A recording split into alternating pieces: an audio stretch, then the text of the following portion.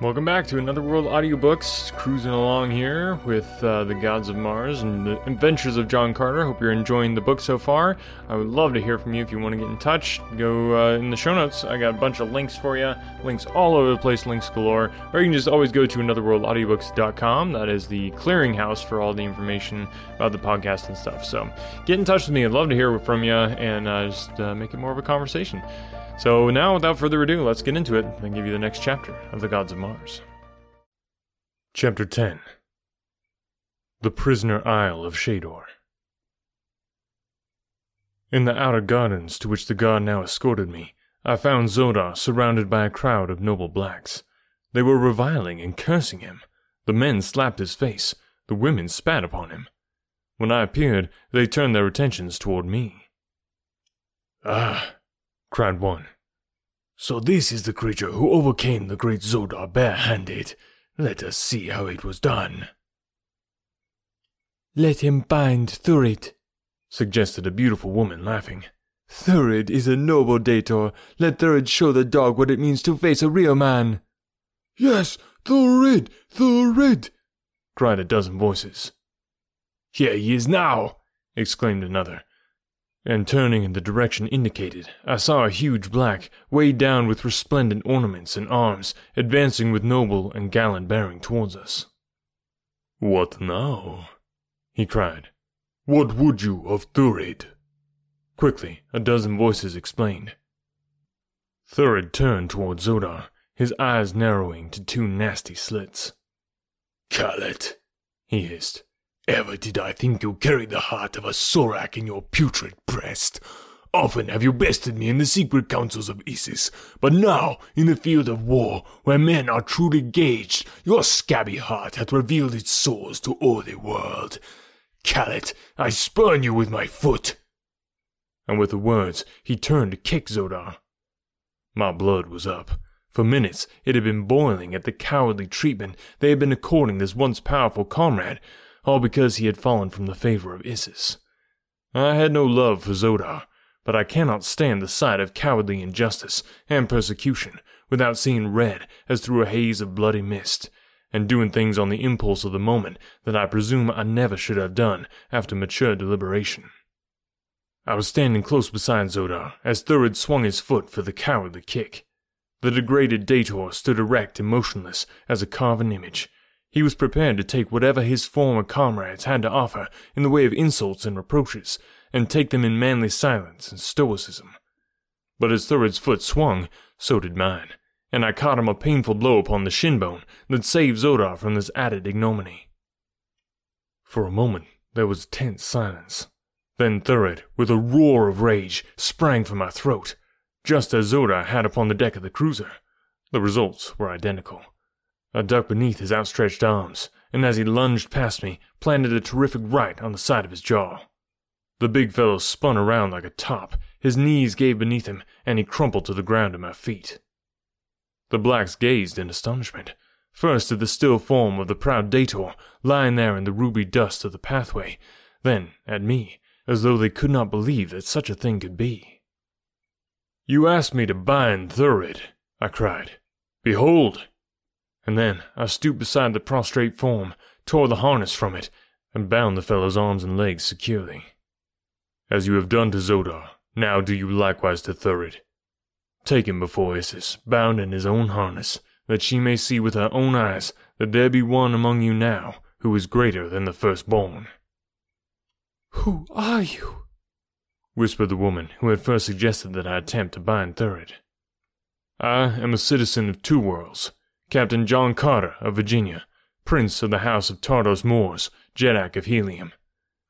Take this man to your goddess, as I have said, and tell her, too, that as I have done to Zodar and Thurid, so also can I do to the mightiest of her Dators. With naked hands, with long sword, or with short sword, I challenge the flower of her fighting men to combat." "Come," said the officer who was guarding me back to Shador. "My orders are imperative. There is to be no delay. Zodar, come you also." There was little of disrespect in the tone that the man used in addressing either Zodar or myself. It was evident that he felt less contempt for the former Dator since he had witnessed the ease with which I disposed of the powerful Thurid. That his respect for me was greater than it should have been for a slave was quite apparent from the fact that, during the balance of the return journey, he walked or stood always behind me, a drawn short sword in his hand. The return to the Sea of Omine was uneventful.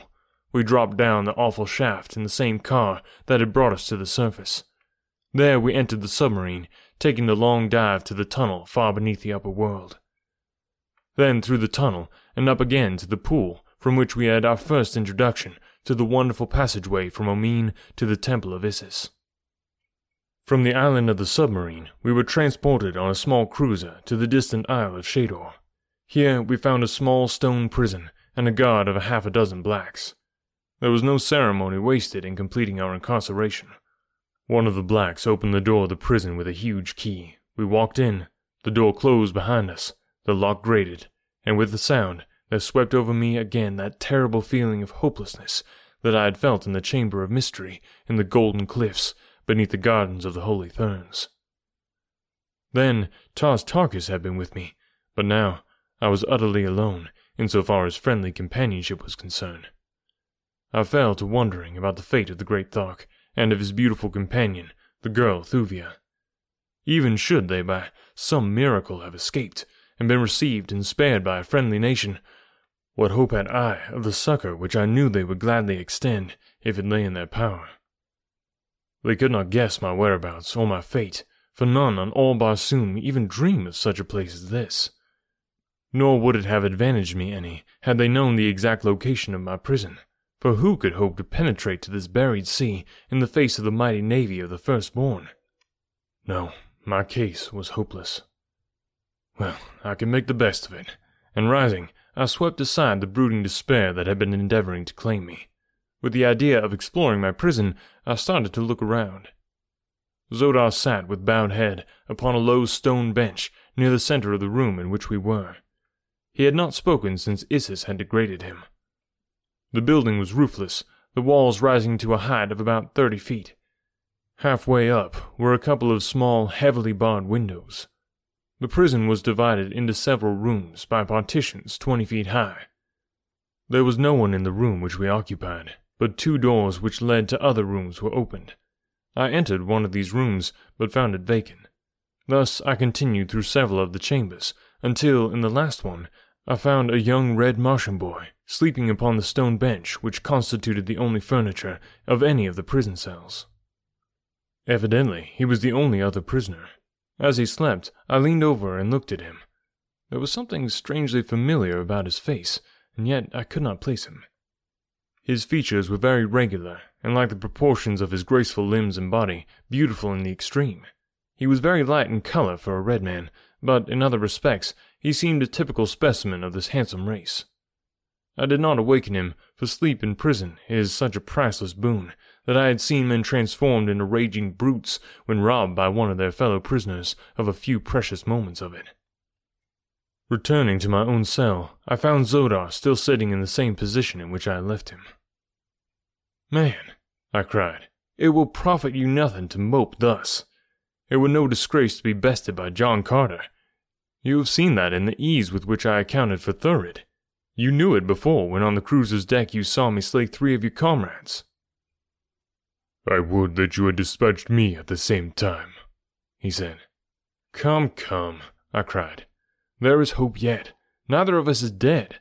We are great fighters. Why not win to freedom?" He looked at me in amazement. "You know not of what you speak," he replied. "Isis is omnipotent. Isis is omniscient. She hears now the words you speak. She knows the thoughts you think. It is sacrilege even to dream of breaking her commands." "Rot, Zodar," I ejaculated impatiently. He sprang to his feet in horror. "The curse of Isis will fall upon you," he cried. "In another instant you will be smitten down, writhing to your death in horrible agony." "Do you believe that, Zodar?" I asked. "Of course. Who would dare doubt?" "I doubt. Yes, and further, I deny," I said. "Why, Zodar, you tell me that she even knows my thoughts. The red men have all had that power for ages, and another wonderful power. They can shut their minds, so that none may read their thoughts. I learned the first secret years ago. The other I never had to learn, since upon all Barsoom is none who can read that passes in the secret chambers of my brain. Your goddess cannot read my thoughts, nor can she read yours when you're out of her sight, unless you will it. Had she been able to read mine, I'm afraid that her pride would have suffered a rather severe shock when I turned at her command to gaze upon the holy vision of a radiant face.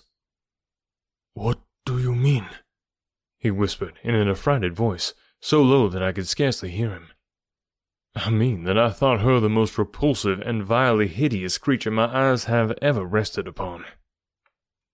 For a moment he eyed me in horror-stricken amazement, and then with a cry of "Blasphemer!" he sprang upon me. I did not wish to strike him again, nor was it necessary, since he was unarmed and therefore quite harmless to me. As he came, I grasped his left wrist with my left hand, and swinging my right arm about his left shoulder, caught him beneath the chin with my elbow, and bore him backward across my thigh. There he hung helpless for a moment, glaring up at me in impotent rage. "Zodar," I said, "let us be friends. For a year, possibly, we may be forced to live together in the narrow confines of this tiny room. I am sorry to have offended you, but I could not dream that one who has suffered the cruel injustice of Isis still could believe her divine. I will say a few more words, Zodar, with no intent to wound your feelings further, but rather that you may give thought to the fact that while we live, we are still more the arbiters of our own fate than is any god. Isis, you see, has not struck me dead, nor is she rescuing her faithful Zodar from the clutches of the unbeliever who defamed her fair beauty. No, Zodar, your Isis is a mortal old woman, once out of her clutches, and she cannot harm you. With your knowledge of this strange land, and my knowledge of the outer world, two such fighting men as you and I should be able to win our way to freedom. Even though we died in the attempt, would not our memories be fairer than as though we remained in servile fear, to be butchered by a cruel and unjust tyrant? Call her goddess or mortal, as you will. As I finished, I raised Zodar to his feet and released him. He did not renew the attack upon me, nor did he speak. Instead, he walked toward the bench, and sinking down upon it, remained lost deep in thought for hours. A long time afterward, I heard a soft sound at the doorway leading to one of the other apartments, and looking up, beheld the red Martian youth gazing intently at us. "Kaor," I cried, after the red Martian manner of greeting. "Kaor," he replied. "What do you here?" "I await my death, I presume," I replied with a wry smile. He too smiled, a brave and winning smile. "I also," he said. "Mine will come soon. I looked upon the radiant beauty of Isis nearly a year since. It has always been a source of keen wonder to me that I did not drop dead at the first sight of that hideous countenance. And her belly! By my first ancestor, but never was there so grotesque a figure in all the universe. That they should call such a one a goddess of life eternal, goddess of death, mother of the nearer moon, and 50 other equally impossible titles, is quite beyond me." "How came you here?" I asked. "It is very simple. I was flying a one-man air scout far to the south when the brilliant idea occurred to me that I should like to search for the lost Sea of Chorus, which tradition places near to the South Pole. I must have inherited from my father a wild lust for adventure, as well as a hollow where my bump of reverence should be. I had reached the area of eternal ice when my port propeller jammed, and I dropped to the ground to make repairs. Before I knew it, the air was black with flyers, and 100 of these firstborn devils were leaping to the ground all about me. With drawn swords they made for me, but before I went down beneath them, they had tasted of the steel of my father's sword, and I had given such an account of myself as I know would have pleased my sire had he lived to witness it." "Your father is dead?" I asked. "He died before the shell broke to let me step out into a world that has been very good to me. But for the sorrow that I never had the honor to know my father, I have been very happy. My only sorrow now is that my mother must mourn me as she has for 10 long years mourned my father." "Who was your father?" I asked. He was about to reply when the outer door of the prison opened, and a burly guard entered and ordered him to his own quarters for the night, locking the door after him as he passed through into the further chamber. "It is Isis's wish that you two be confined in the same room," said the guard when he had returned to our cell. "This cowardly slave of a slave is to serve you well," he said to me, indicating Zodar with a wave of his hand. "If he does not, you are to beat him into submission. It is Isis's wish that you heap upon him every indignity and degradation of which you can conceive." With these words he left us. Zodar still sat with his face buried in his hands. I walked to his side and placed my hand upon his shoulder. "Zodar," I said, "you have heard the commands of Isis, but you need not fear that I shall attempt to put them into execution. You are a brave man, Zodar. It is your own affair if you wish to be persecuted and humiliated. But were I you, I should assert my manhood and defy my enemies." "I have been thinking very hard, John Carter," he said, "of all the new ideas you gave me a few hours since. Little by little, I have been piecing together the things you said, which sounded blasphemous to me, then, with the things that I have seen in my past life, and dared not even think about for fear of bringing down upon me the wrath of Isis. I believe now that she is a fraud, no more divine than you or I. More, I am willing to concede that the firstborn are no holier than the Holy Therns, nor the Holy Therns more holy than the Red Men. The whole fabric of our religion is based on superstitious belief in lies that have been foisted upon us for ages by those directly above us, to whose personal profit and aggrandizement it was to have us continue to believe as they wished us to believe. I am ready to cast off the ties that have bound me. I am ready to defy Isis herself. But what will it avail us? Be the firstborn gods or mortals, they are a powerful race, and we are as fast in their clutches as though we were already dead. There is no escape." "I have escaped from bad plights in the past, my friend," I replied. "Nor while life is in me shall I despair of escaping from the Isle of Shador and the Sea of Omine." "But we cannot escape even from the four walls of our prison," urged Zodar. "Test this flint-like surface," he cried, smiting the solid rock that confined us. "And look upon this polished surface. None could cling to it to reach the top." I smiled. "That is the least of our troubles, Zodar," I replied. "I will guarantee to scale the wall and take you with me, if you will help with your knowledge of the customs here to appoint the best time for the attempt, and guide me to the shaft that lets from the dome of this abysmal sea to the light of God's pure air above." "Nighttime is the best and offers the only slender chance we have, for then the men sleep, and only a dozing watch nods in the tops of the battleships. No watch is kept upon the cruisers and smaller craft. The watchers upon the larger vessels see to all about them. It is night now." "But," I exclaimed, "it is not dark. How can it be night then?" He smiled. "You forget," he said, "that we are far below ground. The light of the sun never penetrates here. There are no moons and no stars reflected in the bosom of Omine. The phosphorescent light you now see pervading this great subterranean vault emanates from the rocks that form its dome. It is always thus upon Omine, just as the billows are always as you see them, rolling, ever rolling over a windless sea. At the appointed hour of night upon the world above, the men whose duties hold them here sleep, but the light is ever the same." "It will make escape more difficult," I said, and then I shrugged my shoulders. For what, pray, is the pleasure of doing an easy thing? "Let us sleep on it tonight," said Zodar. "A plan may come with our waking." So we threw ourselves upon the hard stone floor of our prison and slept the sleep of tired men. Remember, guys, we got tons of episodes in the backlist. We're over 250, I think, at this point. So go check those out if you need more stuff to listen to. I'd love it if you could check out the backlist episodes there and share the podcast. Thank you to our amazing sponsors of the podcast. Thank you to everyone who signed up to be a patron. You can do that at anotherworldaudiobooks.com. Just click on support the podcast, and you get some awesome perks for signing up. So check it out if you like the podcast and want it to keep going. That is the best way to make sure that happens.